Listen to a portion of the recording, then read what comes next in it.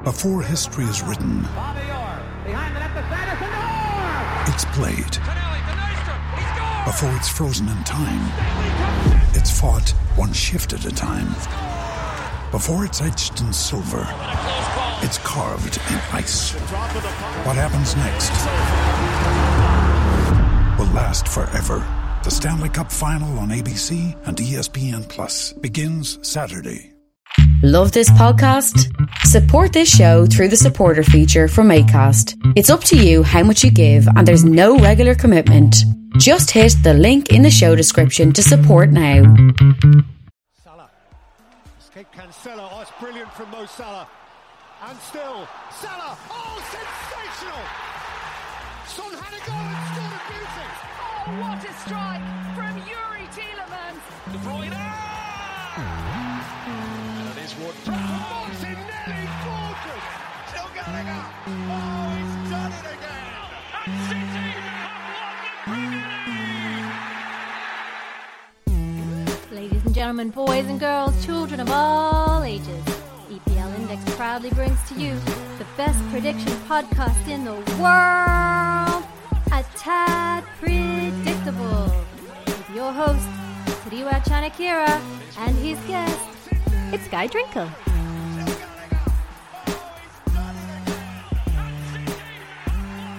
It's game week 12, and you know what that means. It's time for another brand new episode of A Tad Predictable. The games are coming thick and fast, and I am joined by executive producer from behind the glass. He's coming in front of the mic, Mr. Guy Drinkle. Guy, welcome to the show on a midweek Mayhem episode. Oh yes, I forgot we have them like WWE pay-per-views and midweek. I love this. Love this. We've got Tad and the Predictables. We've got midweek Mayhem. I love it. But no, it's good. It's good.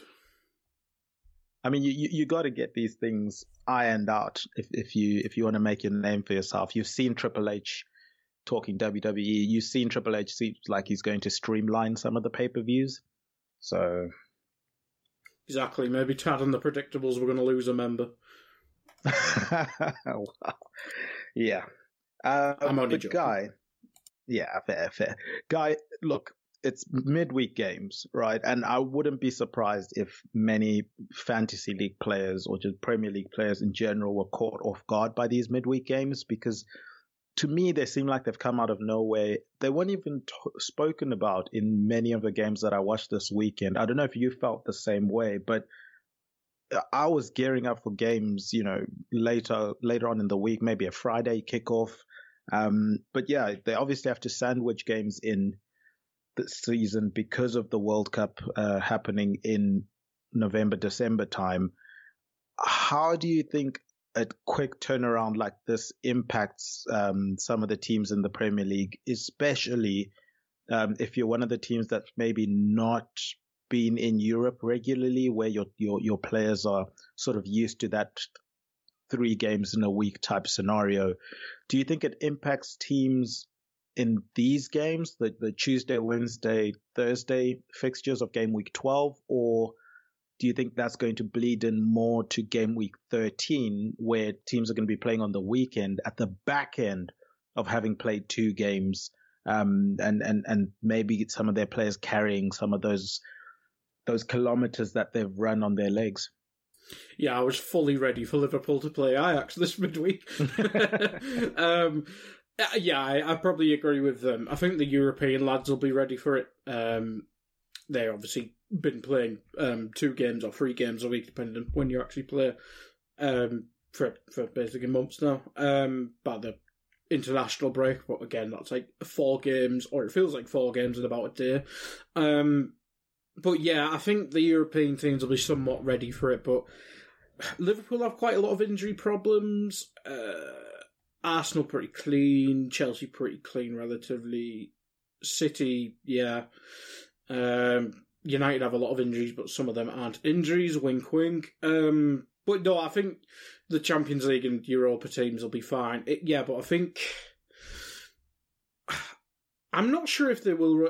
I mean, it might depend on the fixture difficulty in themselves, because, I mean, you look, Forest, they may give it full barrels against Brighton, for example, but may rotate slightly against Liverpool at the weekend, because they might see one as the more winnable game. But I think the teams that aren't used to midweek, they may have to rotate a bit just to try and avoid injury and stuff like that, because that's what the big teams do. We've seen Haaland protected, Liverpool rotate quite a bit. So yeah, I think for the care of the squad, I think you'll see a bit of rotation in this midweek. But special circumstances like Forest playing Brighton, then Liverpool, they might see one as the more winnable game. But yeah, I think you'll see a bit of rotation. And that reminds me, I do have to do my FPL, so I might do that in the background. Look, you got to get it in somehow. You do. But yeah, it's definitely going to be interesting to see what lineups teams sort of put out on the field. You mentioned, for example, City, how they managed their week last week when they had Champions League, and then, the big game against Liverpool over the weekend. But yeah, Nottingham Forest, I can imagine, might have the personnel to be able to rotate a lot more than other teams with the amount of business they did in the off season. But Guy, we will start off with Nottingham Forest because they travel to Brighton to play, obviously, Brighton versus Nottingham Forest. And before I move on to that, I know I teased an unofficial team of the podcast last time out, and I've still not gotten confirmation from the suits upstairs, so I am waiting to see if I can get the green light on the teams that have been proposed. But Guy, Brighton, I know personally for you, is a team that you do really, really like. They're not your favorite club, but they're a team that you do like, and you've had a long-term affection for them since they've come back into the Premier League. But they came a bit unstuck against Brentford last time out. I mean, not for the want of trying. They had quite a few chances in that game, and we'll get to Raya's performance when we get to the Brentford game in the goalkeeper derby. I think I'm going to dub when they play Chelsea. But Guy, for this one, Brighton will be looking kind of to get a win, I'd imagine, against a Nottingham Forest team who obviously not done so well this season in terms of results. But some of the performances have been decent. Last time out, that 1-0 loss to Wolves. I think they'll be feeling a bit unlucky about coming away with that one without getting at least a result in that one. But can they get something from Brighton, or do you see, the team currently in 7th place? Back-to-back losses for Brighton, one against Tottenham and then that Brentford 2-0 loss. Is this the game that Brighton sort of bounce back and we get De Zerbi's campaign and tenure off to a bit of a better start, so to speak? It's certainly the perfect game to do so, because Forest just seem to, obviously the turnover of players, it may take a while, but there just doesn't seem to be any progression. Maybe they're slightly more difficult to beat now. I mean, they only lost 1-0 to Wolves, but Wolves aren't allowed to score goals, so that's not really a measure of anything. Drawing with Aston Villa, Villa don't do goals, and then, yeah, they'll concede lots of goals in the other games, so and again, Brighton don't do goals, so it's got either an... I'll put it this way, Brighton are the reason why they won't win this game if they don't win this game. We saw it. They were the better team against Brentford. They just didn't put the ball in the back of the net. And that's always been the issue. They don't have prolific players. They have patchy players. We saw it with Trossard ourselves against Liverpool. He had his most prolific game. Next week, couldn't hit a barn door. Or certainly didn't get in positions to hit a barn door. Maybe we see something slightly different. Maybe get some more forward areas in for Brighton players who are there missing from injury. Mitoma and Weber, obviously that's a sad situation, and Moda. So maybe not any starters, but maybe you got to... I think what Potter did so well was maybe getting safe lads in, and it kind of made, a really safe system, like your Sully marches and stuff like that. I think if you're going to up the scoring, I think you got to maybe take out a Sully march and put in a Tariq Lamptey. Obviously, Lamptey's not been the same player since his 500 injuries he had. But I think that's start of the evolution you got to look at. I think you got to start getting rid of them safe lads and add a bit more spice into it. And lads like, obviously it's hard to do with the squad and not being able to buy anyone under a new manager, but Welbeck has had a relatively good start to the season, but he's still Danny Welbeck. But no, I think they just need just more clinical players in the team. Whereas Forest, championship defence, everything else is like patchwork at the time. The whole midfield changes game to game. If it clicks for Brighton, I could see it being comfortable, but it's whether it will click. But I'll go 2-0 Brighton. Yeah, look, I think that would be a solid way to sort of get the ball really rolling for the new manager. And as you said, it's a team that sometimes struggles to score goals against a team that also struggles to score goals but is conceding them every now and then. I think the worry for me for Nottingham Forest in this game is just the movement of the ball from Brighton is going to cause them quite a bit of problems. And I don't know if a team that has been recently assembled as they have, in terms of a personnel perspective, whether they will have the discipline to stay in their patterns and shapes and positions from a defensive standpoint when Brighton are moving the ball, especially if Brighton do start getting closer and closer to what we've seen from De Zerbi in the past, where his sides have that patience to move the ball around,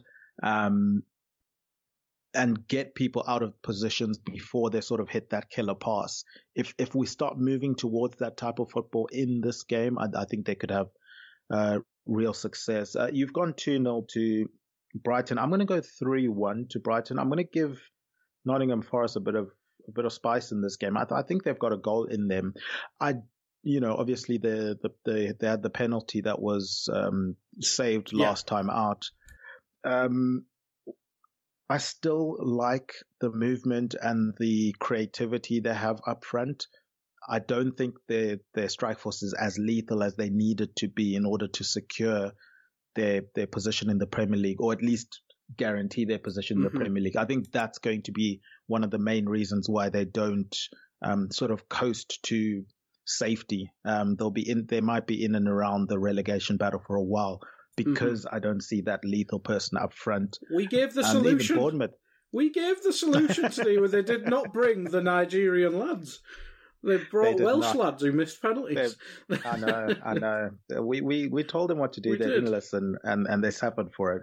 But yeah, so I've got 3-1 there. And Guy, look, a team that has suffered for maybe not necessarily not doing what we wanted them to do, but for doing what we wanted them to do in Wolves, in signing a striker, and then that striker then goes and gets injured. Then they go sign Diego Costa, who has started to get a few minutes in there for them. Obviously, they played the aforementioned Nottingham Forest last time out. They got that 1-0 win. It wasn't a Costa goal. It was a Neves finish, really smart finish from him, as is usually expected from Ruben Neves.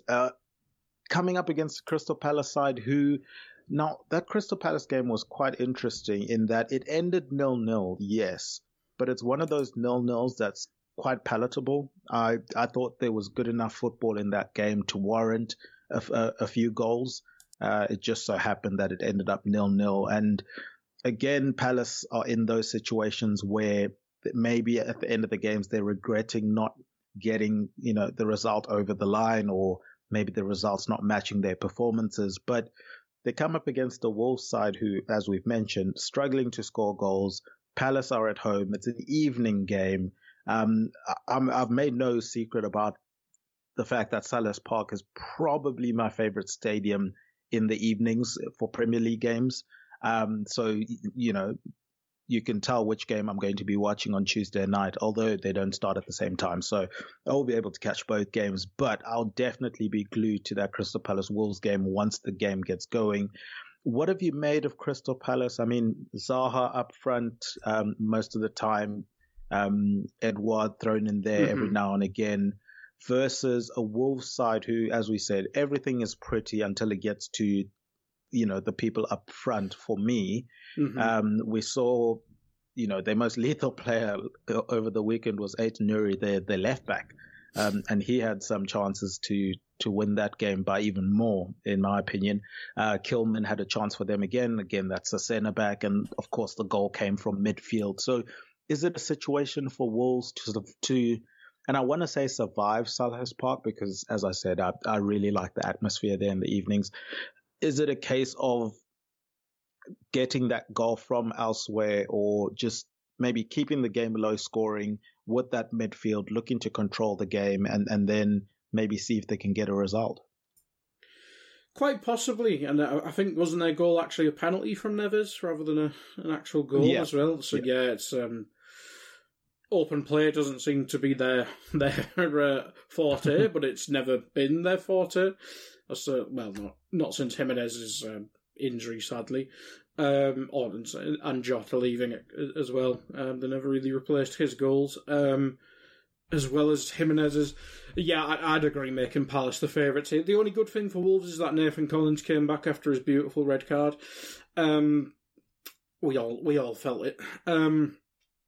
So maybe that can free up, because I've not really seen that Totti lad play, and I know Neves played there and at centre-back in Lage's last game, if I remember correctly.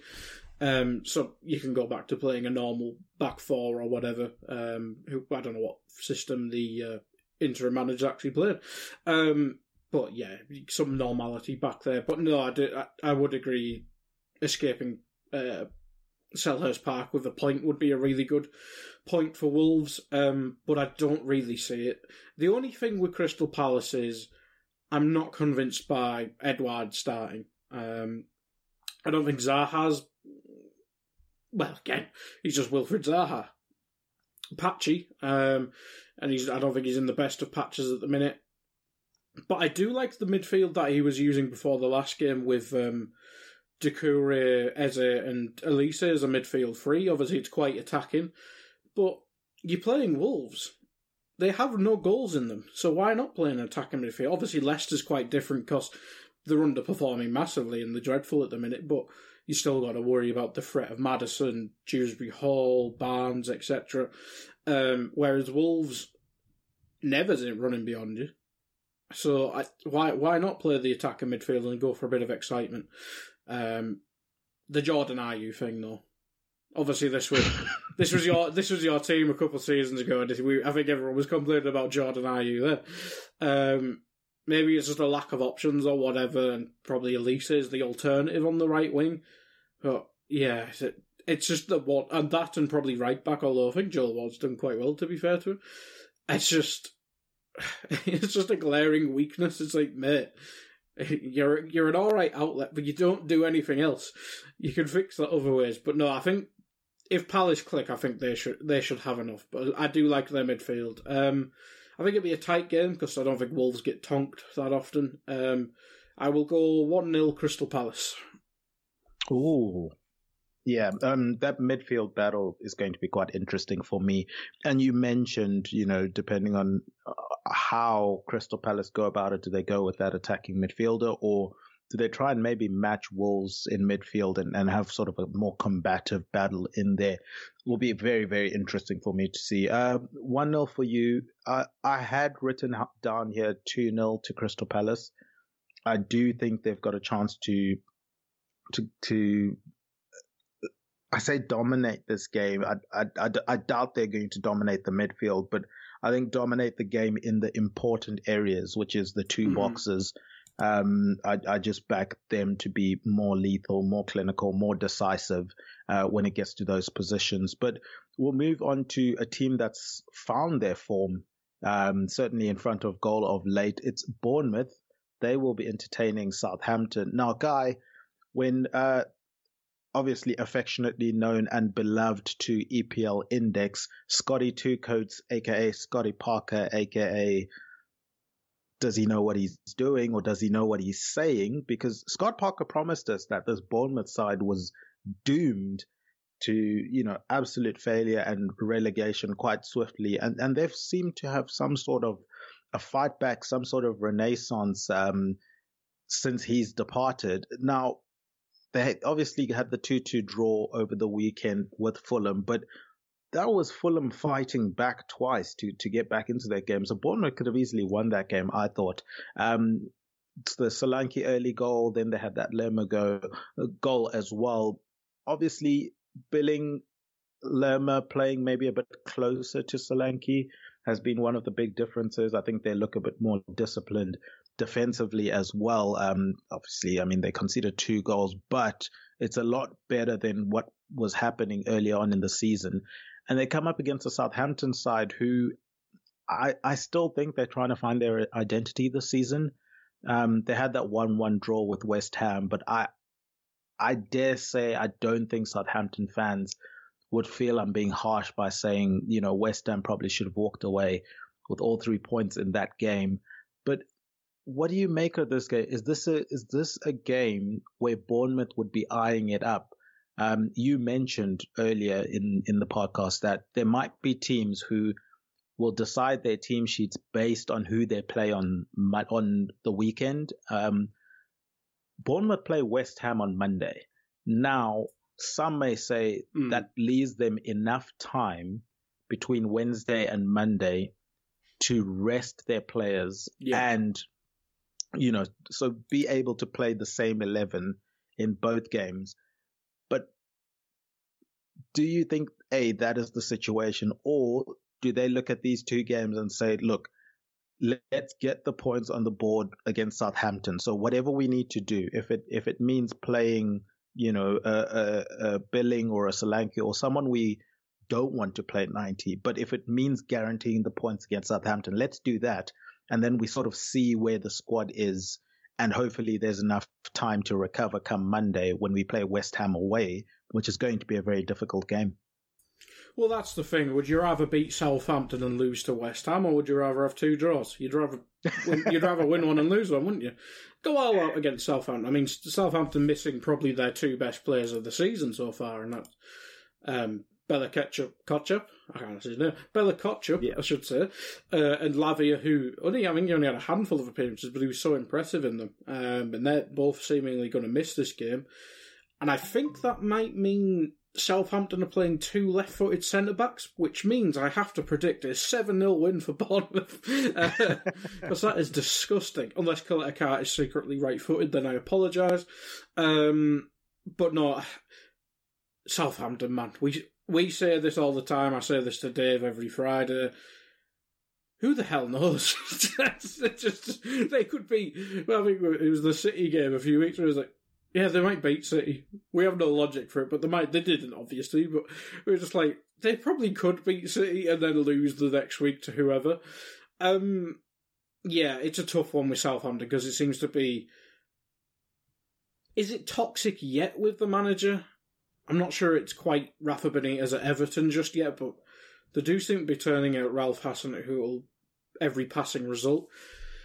But Bournemouth, as you said in the question, Bournemouth have been really good. Where are Bournemouth? Mid-table. Yeah. And I think Dave worked it out today on today's 2-footed that his points per game or whatever is on course for about a 60-odd point season. So, wow. He's the greatest manager in the world. But no, he's done an exceptional job, and yeah, got to give him the permanent one there. Just one where I first sit on the fence. Just the first draw today. Oh my God! Is it? To be fair, you've gone 3 games in now.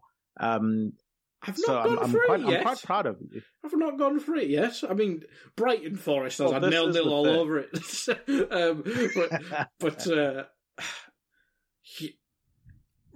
Right. I'm going to go for it. Screw it. Southampton 2-1, and then I don't know who will be on the next one, but I reckon Bournemouth will beat West Ham weirdly, so it'll be the reverse of what we said. But Southampton are due a win. But if he doesn't win, okay, I could probably see Ralph getting sacked if he doesn't win. But I like Ralph, so I'm going to back him. All right, yeah, and he's got 2 wins this season, 2 out of 10. No wins in their last 5, a draw in their last game, and that 1-1 against Southampton this past weekend we mentioned. But you've gone 2-1 Southampton, and look, I've mentioned it before. Samson had the long hair, and when they cut it, all his powers went away. Absolutely. the moment Hasenhüttl stopped wearing that beautiful waistcoat, things just went awry, guy. So hashtag bring back the original waistcoat. It's and autumn. Maybe it's waistcoat weather. You know what? He needs to pick a struggle. Either you win games with the waistcoat, or you stay warm. Yeah. I don't know. I think it's an easy choice for me. Just wear a coat, personally. but have the coat open so we can all see. Wear the waistcoat outside of the coat. Oh yes. wear a gilet and a waistcoat and a hoodie. Then you've got all three. And he'll obviously have chinos. You're making Scotty Parker jealous. I'm just saying, like that's something that he would we saw him leveled up in between jobs. He went from 2 coats to 2 cardigans. It's going to be like 4 shirts next job he takes, which will probably be in the championship. But one can only imagine. But Guy, I'm going to go against you in this one. I'm going to go 2-1 Bournemouth. I'm going to back the team that's in the better form at the moment. Bournemouth haven't lost a game in their last 5 games. They've got 3 wins so far this season. The 4 draws, only 3 losses. I think that similar to the Crystal Palace Wolves games where I'm backing the strike force, I think Solanke is in a bit of a rhythm. I'm liking the fact that he's got players playing a lot closer to him, giving him that option of feeding off of players. So I'm going to lock in a Solanke goal. That's boring and logical. That's logical and boring. Sometimes boring and logical works out. Ask Conte. Boring and logical works out, mate. Look at Conte flying at Spurs at the moment. He's like 3rd in the table. That's just weakness. Who wants to be 3rd? It's their best start ever. It's Tottenham, though. That doesn't count. It's boring and logical. Conte already sees 3rd in that picture, and you know it. He's disgraceful at 3rd. True, he's probably pissed off at that. Oh God, Liverpool are 10 points behind Spurs. Oh my God, I hate this season. Where's your boring and logical? Exactly.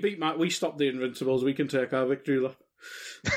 We'll get to you in a minute, guy. Literally a minute, or maybe 3 minutes, because we got Brentford versus Chelsea to speak about first. And I told you at the beginning of the show, this is dubbed the goalkeeper derby because we saw what Raya did this weekend on Friday night.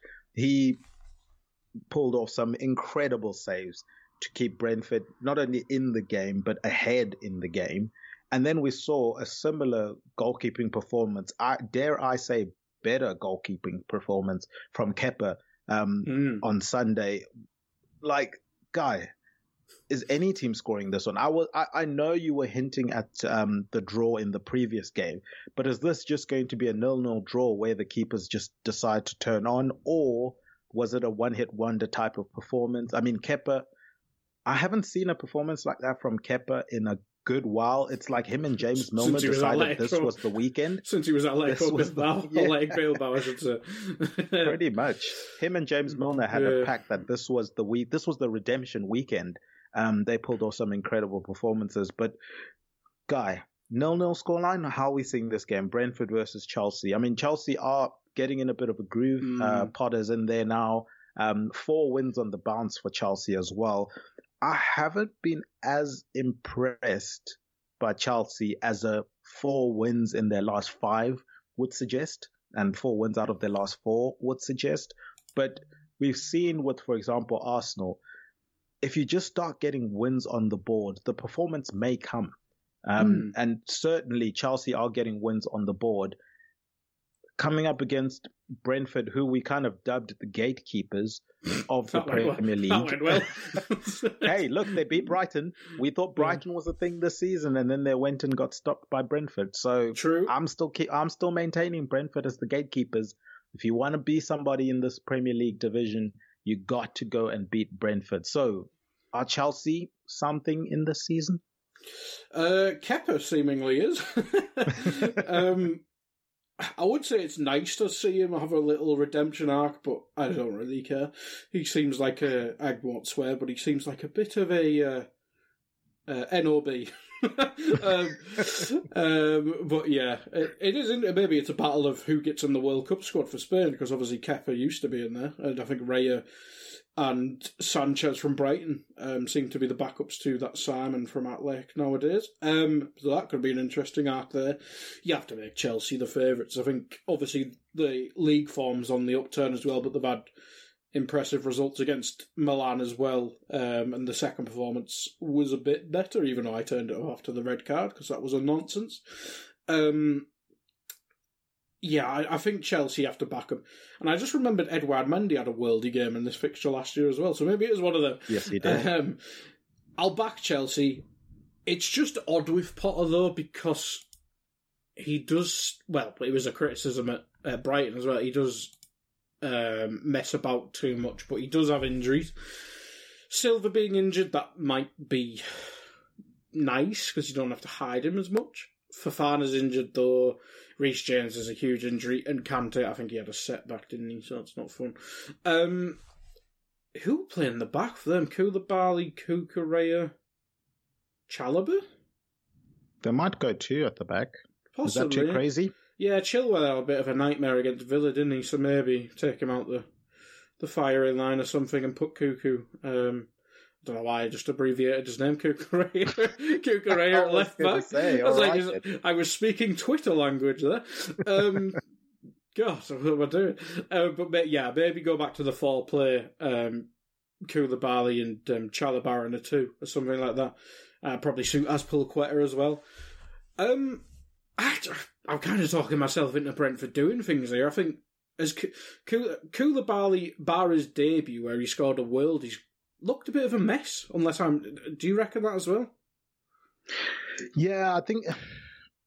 Look, I think the worry for him was always that he waited a couple of seasons too many to come to the Premier League. And I don't know if the fact that he has to come in and join a back 3 is also something that he's having to adjust to. Mm-hmm. So it will be interesting if they do go to a back 4, whether or not, his performances pick up in the game there, then that will prove that theory right. But, when you were filing off the different names that they could have put at the back there, for some reason, I just thought Chelsea have thrown Loftus-Cheek in the back at times before, so I wouldn't be surprised if he gets thrown back there as well. Ivan Toney scoring. Some interesting things. Yeah, so it should be an interesting development for Chelsea from that defensive side of things. And as you said, if you're Brentford, you're hoping to capitalize on any sort of disorganization or unfamiliarity between the Chelsea players at the back. And it's at home for Brentford. Look, as the gatekeepers, you're expecting them to give Chelsea a tough task, but I'm going to go with a 2-1 Chelsea win in this one. They just seem to be eking out results left, right, and centre at the moment. And I'm going to go with the form team once again in this podcast. I swear it's not going to be the entire podcast when I go with the form team, or is it? We will find out. But, Guy, so I've gone 2-1. You've gone... I was going to say 2-1. I kind of talked myself into Brentford getting something, but... I'll 3-2 Chelsea. I think that'll be a good game. I think I've talked myself into Toney doing damage. Do I captain Toney on FPL? No, that's a discussion for later. But I think Toney against people like Koulibaly and stuff like that, I think that might be a worry for Chelsea. But Sterling looks really good. Mount obviously had the 2 goals against Villa. Aubameyang can do goals, maybe not much else. But they are dangerous going forward, and that seems to be what Potter's fixed. Obviously, the defence looks a bit more open, but I think they look a bit more balanced than what Tuchel was doing, especially towards the end. So I think that could be fun. Maybe a tad open with the people missing in Chelsea's defence and midfield, to be fair. But yeah, I think that'll be quite a fun game, but I'll have to watch the next one. So it doesn't matter to me. Interesting stuff. And Guy, you have been sort of talking about them, so I will let you wax lyrical maybe about the weekend's performance if you do want to. I'm talking about Liverpool. Your team came out good against Man City. Not a great start to the season, but they might not be winning the war, but they certainly won one of the big battles they needed to this season. They will be playing at home again. in midweek. They'll be entertaining a West Ham side who they looked like they were starting to get things sort of going. The back-to-back wins over Wolves and then Fulham last time out, and then they get that 1-1 draw against Southampton. But as I mentioned earlier, I do think West Ham were unlucky not to get all 3 points in that one. Do you think this is a really tough test for Liverpool? Now, I position this in this way. For me, I don't think... Now, I know, obviously, the confidence and the feel-good factor and all of the stuff that people are going to say about Liverpool beating Man City, right? But if Liverpool then go and lose their next game or draw their next game, does it really matter that they beat City? Because from a Liverpool perspective, for other teams like Arsenal, they'll be obviously loving the fact that Man City lost. But I mean, for Liverpool, my issue is going into this week before they played Manchester City, they would have looked at the fixtures with Man City and West Ham. Maybe you throw in Nottingham Forest in there as well and said, from those games, we are hoping to get the best we can hope. Well, the best you can obviously hope for is 9 out of 9, right? Fair enough. Whatever. Super fans can vote for 9 out of 9. But realistically, with the way Liverpool are playing, with the form that they have, with the way Man City are playing and the form that they have, Liverpool, best case scenario, would be looking for 7 points from the span of those 3 games. And that would have been a fantastic outcome for Liverpool based on the way they've been playing this season, right? So if they then go and draw or lose to West Ham or Nottingham Forest over the next 2 games, it's just the same as reversing, the City results. Like, what was the point of then beating City if you're then going to go and drop those points to one of the teams you did expect to win? So for me, I think there's pressure on Liverpool they have to get 9 out of 9 points. Otherwise, I don't personally see where the victory lies, the moral victory comes from Liverpool.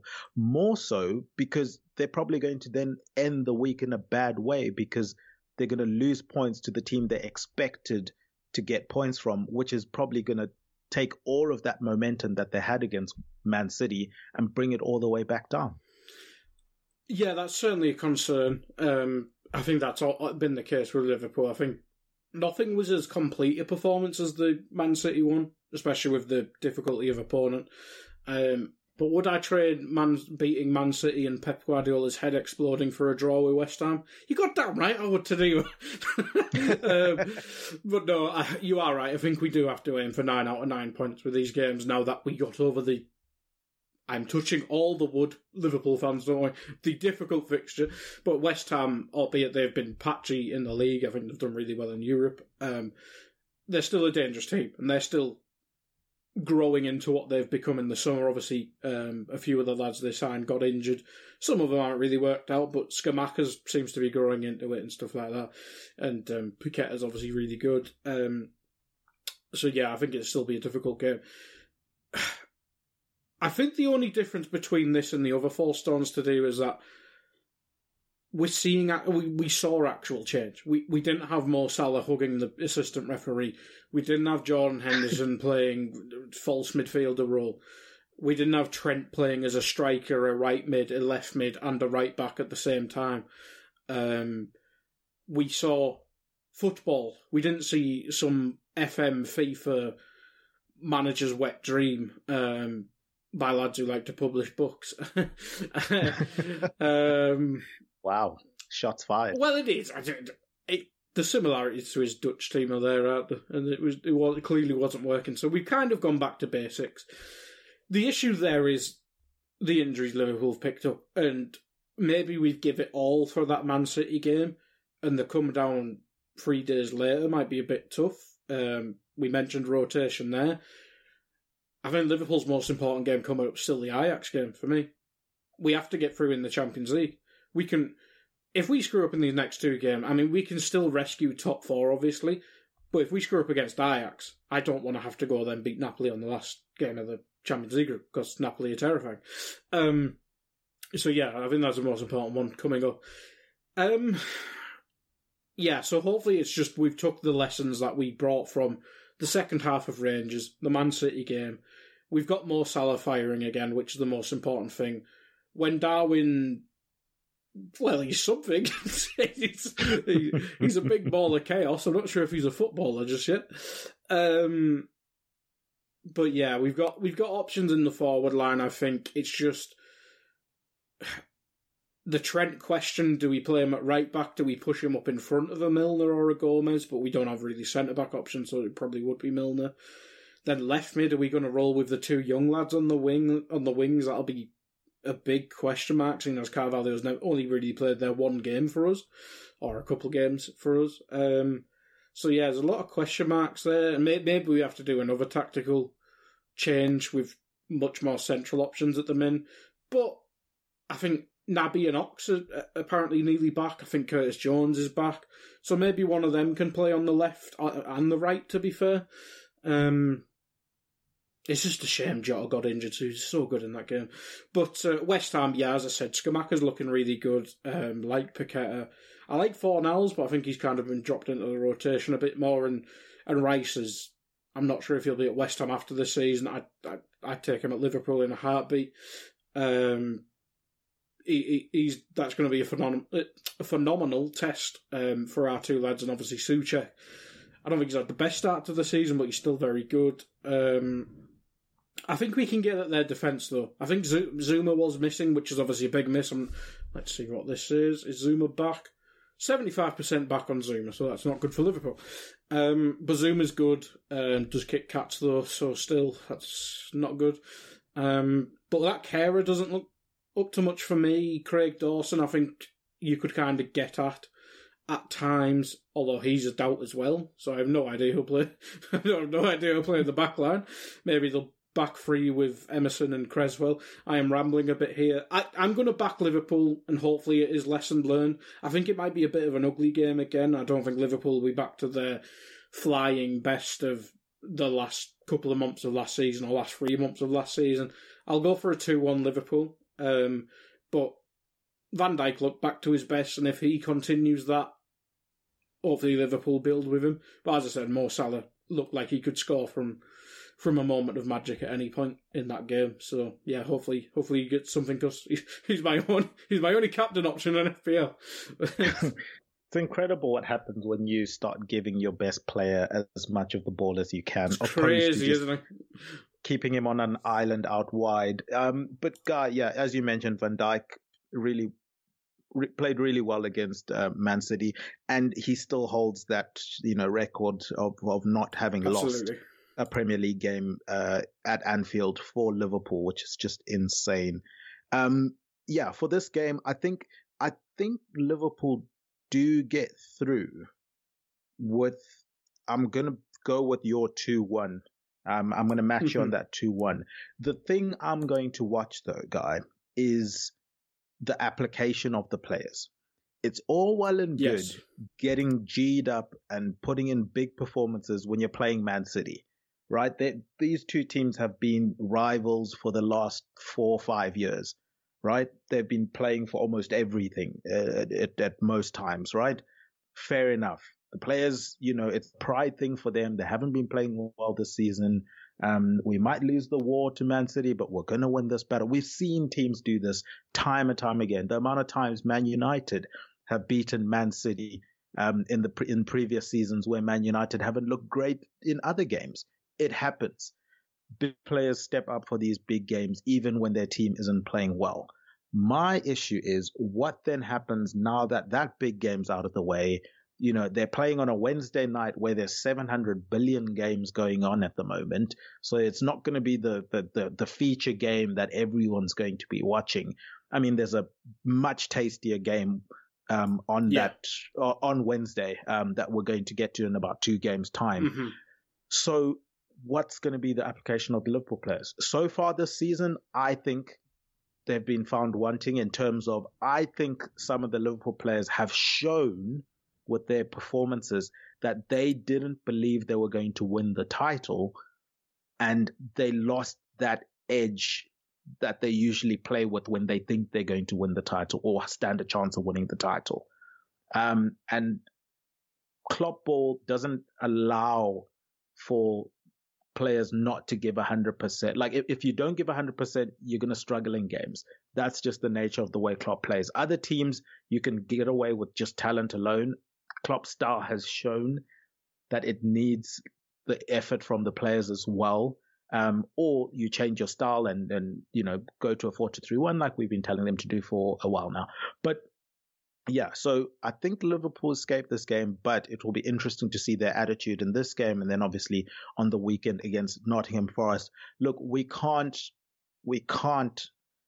lay that charge against Newcastle in terms of the effort they've shown this season. I think Newcastle players have put in quite a bit of effort this season. Obviously, they had that 0-0 draw against Man United at Old Trafford. In a bubble, you think at going to Old Trafford, that's a good result, a 0-0. We didn't lose. We'll play Everton next and we get our points there, knowing that you have Spurs away over the weekend. Now, if there's a team where I'm interested to see how they rotate, it's going to be this Newcastle squad, because I'm looking at all those games. I mentioned you had the Man United game away from home, very tough fixture. Despite, all the problems United have in the recent past, I still think that's a tough fixture for Newcastle. Then they have the home game against Everton, which now becomes a must win considering the form of Everton and how they've been under Frank Lampard. And then after that, you have an away game against Spurs, who are very difficult to break down and difficult to play. This is a team who it's going to be interesting what kind of squad management, what kind of rotation they bring into this game, because can they afford to rotate too much against Everton, knowing they've got Spurs away in their next game? Is this not that perfect conundrum of, do I take the points against Everton with my strongest team and kind of see what happens against Spurs, or how do you manage this if you're Eddie Howe going into the week against Everton? And obviously from an Everton standpoint, we know what they're going to do. Park the bus, hope for something on the counter. I'm tired of giving, eloquent and elaborate, schemes of what Lampard's doing. That's basically what Lampard's doing. Park the bus, hit them on the counter, hope for something on the counter. I'm not a fan of Lampard. I'm not afraid to say I'm not a fan of Lampard. I think his football's boring. I think it's unimaginative. I think it's tactically inept. And you know what? He's at Everton, so I'm not really too worried. Like, if he wants to stay there, fair enough. I don't mind. But I would imagine that Everton could do a lot better than Frank Lampard. But anyway, Guy, what do you think of this game? Just on the Frank Lampard thing, I think the only thing with that, Everton's such a toxic club at times. They finally found someone they like. I don't know why they picked a Tory from London, but yeah, fair enough. It's like the most un-Everton thing ever, but hey ho. And it is tragically bad football, but maybe they're just used to it by now. But on the other question with Newcastle, at home, I know Everton are horrid to play against. We obviously experienced, Liverpool have experienced that with the derby before the international break, if I remember correctly. It was a horrendous game. They're just horrid to play against, but I think they kind of have to be. You've got Conor Cody, Tarkowski, Coleman whilst Patterson's out. Mikolenko's basically a centre-back as well. So I just don't really think you can play expressive football that way. But yeah, it doesn't have to be that dour. I'm going to make Newcastle the favourites for this. I think my theory is if Callum Wilson's fit, barring, well, if Liverpool are actually Liverpool and Man City and maybe Arsenal now, and Spurs because they're horrid to play against, as you said. As long as Callum Wilson's there, I think they're a very big, dangerous team to anyone. Really like the midfield with Joelinton, Bruno. It's usually Shelvey, but obviously Willock if it's more of an attacking team, or Longstaff, I think we saw against United. So they can mix it up a bit in midfield. Defence is fine. I think Shah came off injured, but maybe he's won the rotate because I think he came off with cramp or whatever. But in terms of answering your question, just go all out against Everton. The Tottenham game will sort itself out. Yeah, you can you can get through it. You can get through it because if you get 3 points on the board against Everton, it's a free hit against Spurs. Like what? Where are Newcastle? Why am I scrolling downwards? Newcastle 6th. If they beat Everton, they're up to 18 points. It could take them above United. Obviously, that's the next game we'll look at. It could take them into the Europa League proper place. And that's probably the top end of their aims for this season, because unrealistically they were not going to get top 4. So get the 3 points, and then worry about the Spurs game after, because that's a free hit. So yeah, go all out against them. Then you can rotate your Callum Wilson for Chris Wood or whatever, because obviously you have to protect him and put him in bubble wrap even when he's like just walking the dog or whatever. All out, and I'll go. I don't think Everton are going to get tonked, because if you have 7 people on the line at all times, I don't think you can. I will go 1-0 Newcastle. I think that'll be boring, that one. Oh, 1-0 Newcastle. But as you said, as long as they've got Callum Wilson on the field, it's promising for them. Everton, yeah, I'm tired of speaking about Frank Lampard football, but what they do give themselves with this tactic is a puncher's chance. There's every possibility that they could get a team, on a counter and be efficient with their goal scoring. Everton fans will argue, with the chances, for example, for Onana, if he scores that against Spurs over the weekend, does it, change the result or make the game a bit more spicy? That's the plan. But until their players start executing, I mean, Anthony Gordon's goals have dried up recently. Where is that counterattack goal going to come from? They need to be clinical, because I don't think they're going to fashion a whole lot of chances for themselves in this game. I'm expecting Newcastle to be able to wrestle the midfield battle away from Everton in this one, and I think more Everton relinquishing it in any case than Newcastle necessarily having to do too much fighting to get dominance there. And I just think, the forwards that Newcastle have are going to be able to see them through this game. I've gone 2-0 to Newcastle in this one. And we'll move on, Guy, to the game of the week. I almost said weekend, the game of the week, in Man United versus Spurs. Now, Guy, obviously before we started the podcast, if I'm not mistaken, during pre-production meeting, I know you sort of mentioned, all the games are on Prime this week for the midweek games. But Guy, not everyone has Amazon Prime. So not everyone's going to be able to watch these games through Amazon Prime. But if you do want a chance to watch the games and you don't want to have to hassle with the headache of, trying to figure out where these games are being shown, I highly recommend that you guys link up with our presenting sponsors. This podcast is presented by EPLindex.com in association with Liberty Shield. Liberty Shield is a VPN provider, and you can check out their services at libertyshield.com. You guys can save with the coupon code EPL25 for 25% off your router or software VPN. It's a virtual private network. It's a technology that encrypts your internet traffic to protect your online identity, hide your IP address, and shield your online data from third parties. You guys can change your locations. You can avoid geo-blocks and government-imposed restrictions to access any website. Finally, go check out our EPL Index shop. It's getting close to Christmas, guys, and if you want to get really cool Christmas presents, you will find the EPL Index shop on Etsy. Use the coupon code EPL10 and you get 10% off at checkout.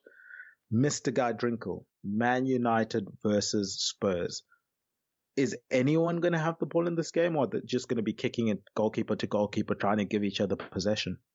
I reckon Harry Kane might have a go. That's about it. It's basically the only person who might want the ball in the game. It's weird, because I think these games do sometimes descend into chaos. But I think maybe people expected something similar when they played Everton, and it was just horrendous. It's just odd. It's two teams, as you said, two teams who don't want the ball, do the best work on the counter-attack. I suppose the main question is Kulusevski back? Because I think that will help Spurs. Where's T? He's edging his way back slowly but surely. 25%, apparently. Yeah. So maybe... I think the midweek might be a bit too early for him, maybe the weekend. But, Guy, both teams, I mean, if we look slightly ahead, Chelsea play Man United at Stamford Bridge, and then Spurs play Newcastle, as we mentioned a bit earlier on. Does that also affect this game? Like, can these teams afford to look past this game? Or, I mean, for Man United, some might argue that's the tougher, outfit because they've got Spurs and then Chelsea. But Newcastle have been spicy this season, so Spurs don't have it easy as well. It could become a very horrible week for Man United if they're not careful in this one. Do you think them being at home, them having that draw with Newcastle and knowing they're playing Chelsea over the weekend put a bit more pressure on them and emphasis on them to maybe then grab the ball and try and be the aggressive team? I mean, either way, I think Spurs are going to be happy to just play on the counter. We've seen with Conte, he's going to try and limit your big chances and keep the game as low scoring as possible and take you to the deep end and drown you. Especially with that front three that he has there. But is there going to be one pressure from maybe the crowd at Old Trafford, but pressure from the situation United find themselves in, having drawn on the weekend and with these two games coming up, to be the aggressors and try and go for Spurs, which I think will probably play into Spurs' hands? I think they might have to, because let's not forget the ammonia game at Old Trafford on the Thursday, because that was painfully bad. I don't care if the goalkeeper had a worldie. You're playing against a mid-table Cypriot team that is managed by Neil Lennon. That's not good. The Newcastle game, I think the highlights package was basically just Ronaldo getting a yellow card for scoring that free kick, which he nabbed off Pope. It's an odd one with Man United because it seemed to just go from horrendously negative to overly positive, and now it's just kind of gone back to meh. And I know they're still doing all right in the league, to be fair, with 3 wins out of the last 5. But their loss in that was a 6-3 loss to Man City, which didn't help. But you are right that I think the Chelsea game might be more winnable because obviously Chelsea under Potter will want the ball more. But let's be fair, you're Man United. I don't care if you're 5th, 8th, 1st, or whatever. If you're at Old Trafford, you still have to you have to try and put on a show. And I think that may give the advantage to Spurs. But I think I've said this every time Spurs have played Man United in the past, and then Man United just beat them. So it might be just one of them where they have a curse over them.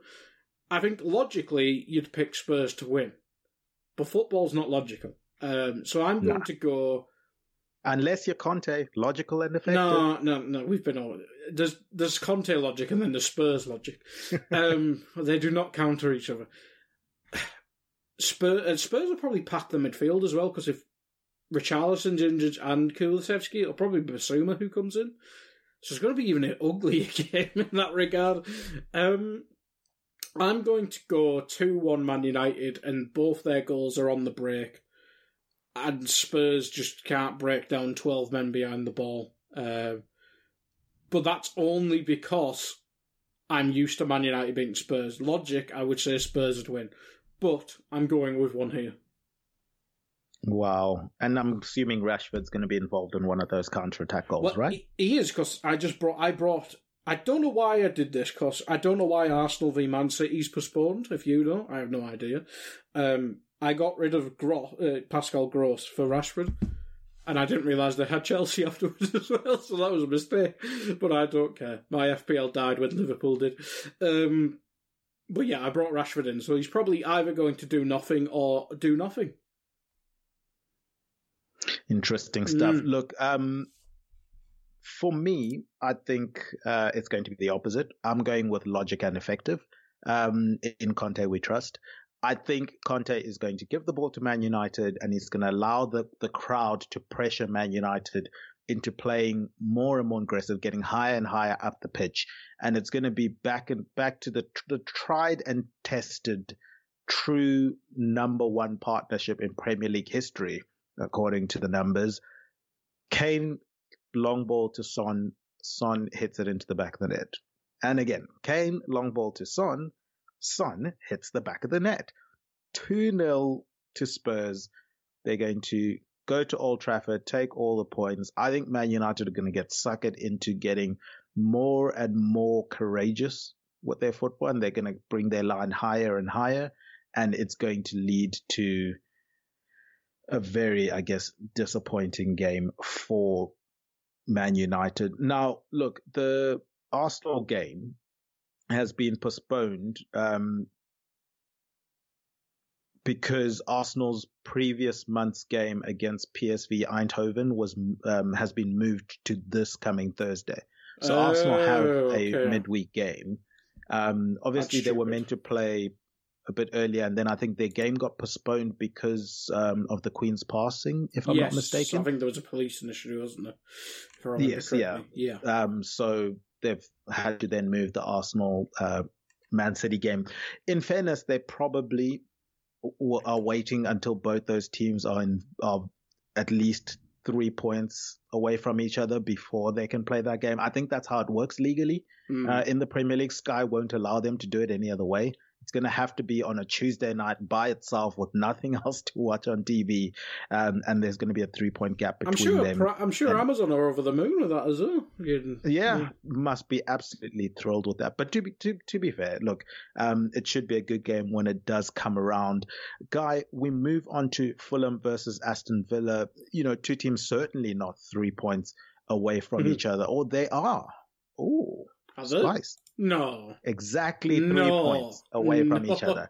When you consider the season that Fulham have had this season and the way people have spoken about them, and then the season that Aston Villa have had this season and the way that people have spoken about them, there is only a 2-goal difference between them and only 3 points between them. Villa are in 16th with 9 points. Fulham are in 11th place with 12 points. So it's quite a congested Premier League, and it's quite interesting what narratives sort of form in the Premier League, because if you listen to the narrative alone, you'd think Fulham are at least 10 points ahead of Aston Villa in the season that they've had this season. But anyway, this is going to be a Craven Cottage. Fulham are looking to kind of wrestle their season back onto course. I mean, they've only won one of their last 5 games. They had that draw last time out against Bournemouth. Heading into this week, I think Fulham would have looked at their fixtures and said, look, we got a home game against Bournemouth, and then we've got a home game against Aston Villa. If we can get 6 points from that one, it's doable. And 2, it would really leave us in good stead for when we go away to Leeds at the end of the week. But now, Guy, they found themselves in a bit of a tricky situation. As I said, 1 win in their last 5 games.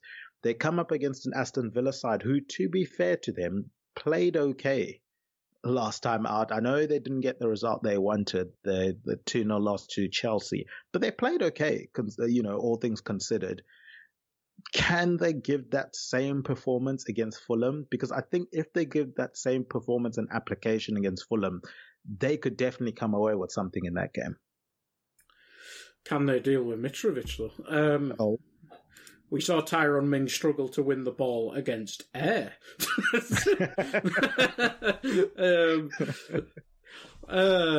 No, it's an odd one. I didn't realise they were that close, but maybe it's just because, we are 10 games. The old saying is, look at the league after 10 games.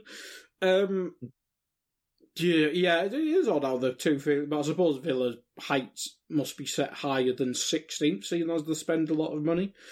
And they don't have any direction or anything when you watch them.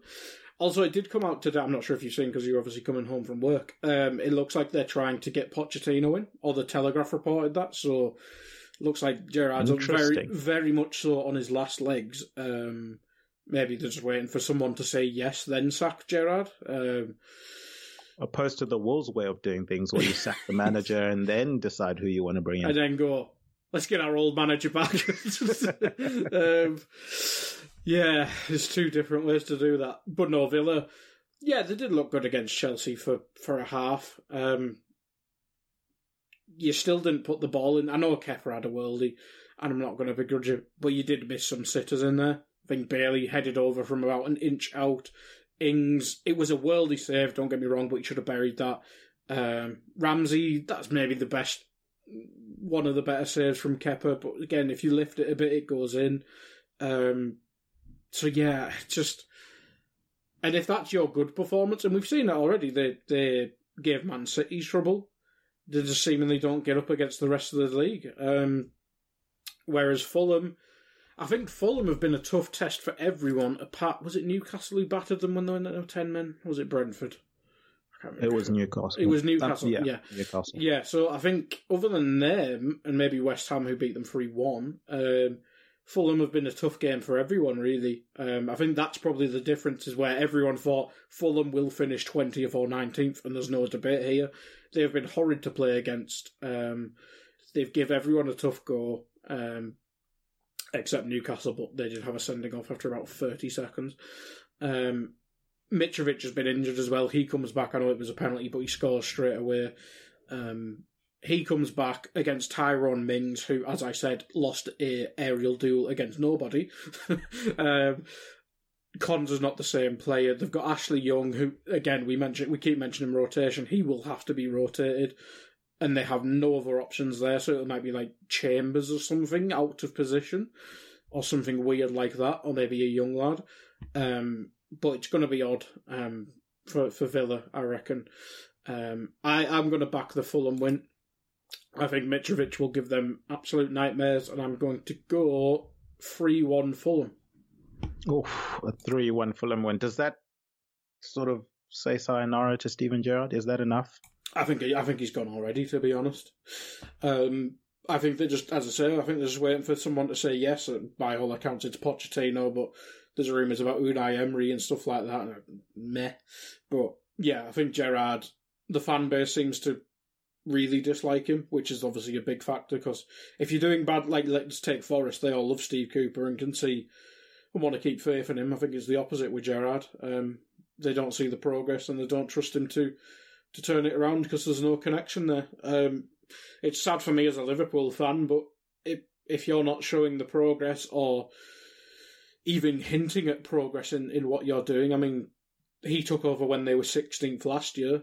They're 16th now. And they look probably worse than what Dean Smith was doing when he had Grealish and stuff like that, obviously. But yeah, no progress, no signs of progress. I think if you can get a bigger name signing manager, but it doesn't have to be a bigger name signing. Look at people like Brighton and Brentford, Thomas Frank, Graham Potter. I think Frank was their assistant manager, and Potter obviously came from Swansea, then the Swedish league. It doesn't have to be a big name, it just has to be the right name. And I think that's what Aston Villa should probably learn. Definitely, and they've got the resources to definitely climb up the league if they get the right manager in there. Well, I think for this one, logic gets thrown out the window, and Gerrard has a last, act of defiance and gets a 2-1 win in this game. Yeah, we can't begrudge Mitrovic that goal, so I've gone with 2-1 in this one. Guy, let's head off to the last game of the midweek fixtures. It's Leicester versus Leeds United. Now, this is an interesting game for me because we've got Leeds who seem to be just dropping down the table pretty fast. And we've got Leicester who have shown some sort of resurgence. It's not quite fully there yet, but they've shown something. They've shown something, Guy. Like, before they had nothing. Like, I didn't see anything. I didn't see anything from them a while back. They've shown something. Like, even in the Leicester game, they showed something. Bar Maddison game. Just... the Palace game, yeah. But Bar Maddison just, diving to try and get the penalty. I thought they showed an appetite for the game, and coming up against the Leeds side that isn't playing well at the moment, I don't know if there are many teams. I mean, they've already played Nottingham Forest. How many other teams do you want to be playing in as poor form as Leeds are at the moment? The only issue for them is I think Leeds' poor form is only on paper. I think on the field they're playing okay. And I think they've been unlucky in a few of their games. Certainly the weekend, Jesus. Yeah. So I think Leicester are going to be in for a rude awakening, even though they were meant to have a revival. And they would be looking at this game as one that they would have a revival. I think Leeds go out and win this game 1-0. I was thinking something similar. Maddison suspended as well for Leicester, so that is creativity gone. I mean, that's the link in the team gone as well, albeit I like Dewsbury Hall. But Evans is missing. Who else is missing? I'm looking at Leicester, Leeds. Ndidi missing, Evans missing, Bertrand doesn't really matter, and Pereira's always injured nowadays. So I think that's that's basically your spine right there, apart from your striker, but that keeps changing every week as well. Yeah, I agree with you. Leeds look good. I think that you mentioned it with Aston Villa. They're on the same point. I think people see what Jesse Marsch is trying to do, whereas people don't see what Gerrard's doing. And to be fair, Jesse Marsch has kind of had the turnaround from last season. He did it without Patrick Bamford, who came on against Arsenal, looked rusty and missed a penalty, obviously. But he's a striker, and he's a very good striker, which we saw from his first year in the Premier League with Leeds. So if he clicks, Sinistera looks promising. We know Jack Harrison's good. Rodrigo looks like to improve massively under Jesse Marsch. And there's other options there, obviously. But I'll back Leeds in this. It wouldn't surprise me if Leicester get a result, because Leeds are, obviously, as we say, playing well, but not getting the results. If that continues, so be it. But I'll go for a 2-1 to be different to Leeds. A 2-1 win to Leeds, and that will be a clean sweep for Leeds from predictions from me and Guy. But Guy, thanks so much for joining me for this midweek mayhem. Do you have anything you want to plug, put over, or promote before we wrap up? I was on the post-match show, which is called Post-Match Raw, which is where the confusion came from there. So if you're a Liverpool fan, or a City fan, or even a neutral fan, if you just want something to listen to, it'd be a bit weird to listen to a Liverpool show, but you might do. Yeah, that's over on Anfield Index. I had to step in for Trev, who usually hosts. He's the one with the nice Irish voice. I have the horrid Northeast voice, as you could tell. But I was on that, and I'm sure I'll be on other stuff in the coming days over on Anfield Index, so go check out stuff over there. Perfect. And then, guys, from my end, go and check out all the content on EPL Index website. Their match previews, post-match reviews, player performances, all of the news that you guys could wish for. Of course, there's the daily podcast show. It's a two-footed podcast with Dave Hendrick. Finally, also go check out the flagship show that runs weekly. It's the EPL Roundtable, where Kev DeVries sits down with panelists from respective EPL teams. They do reviewings and previewings of the happenings around the EPL. I think I'm on that show either this week or next week. Go follow this show on the Twitter page at A Tad Predictable. Follow at EPL Index on Twitter. Subscribe to EPL Index podcast channel on your podcast providers. Guys, give us 5 stars, write positive comments. That stuff really goes a long way for us. I've been Tadeo Chinkira. You can find me on Twitter at Tad Predict. Huge thank you to Obi Semenya. He's at John Empire SA, and Jodie McKenna, she's at Spursy141 for our guest intros. Our producer behind the glass, and he was in front of the mic this week, Mr. Guy Drinkle. He's at Guy Drinkle on Twitter. And remember, Chisinga Perry, Chinoshura. And still, Salah, sensational! Son had a goal and scored a beauty! Oh, what a strike from Yuri Tielemans! De Bruyne! And it is Ward-Prowse! Martinelli, gorgeous! Still going up! Oh, he's done it again! And City have won the Premier League! Sports Social Podcast Network.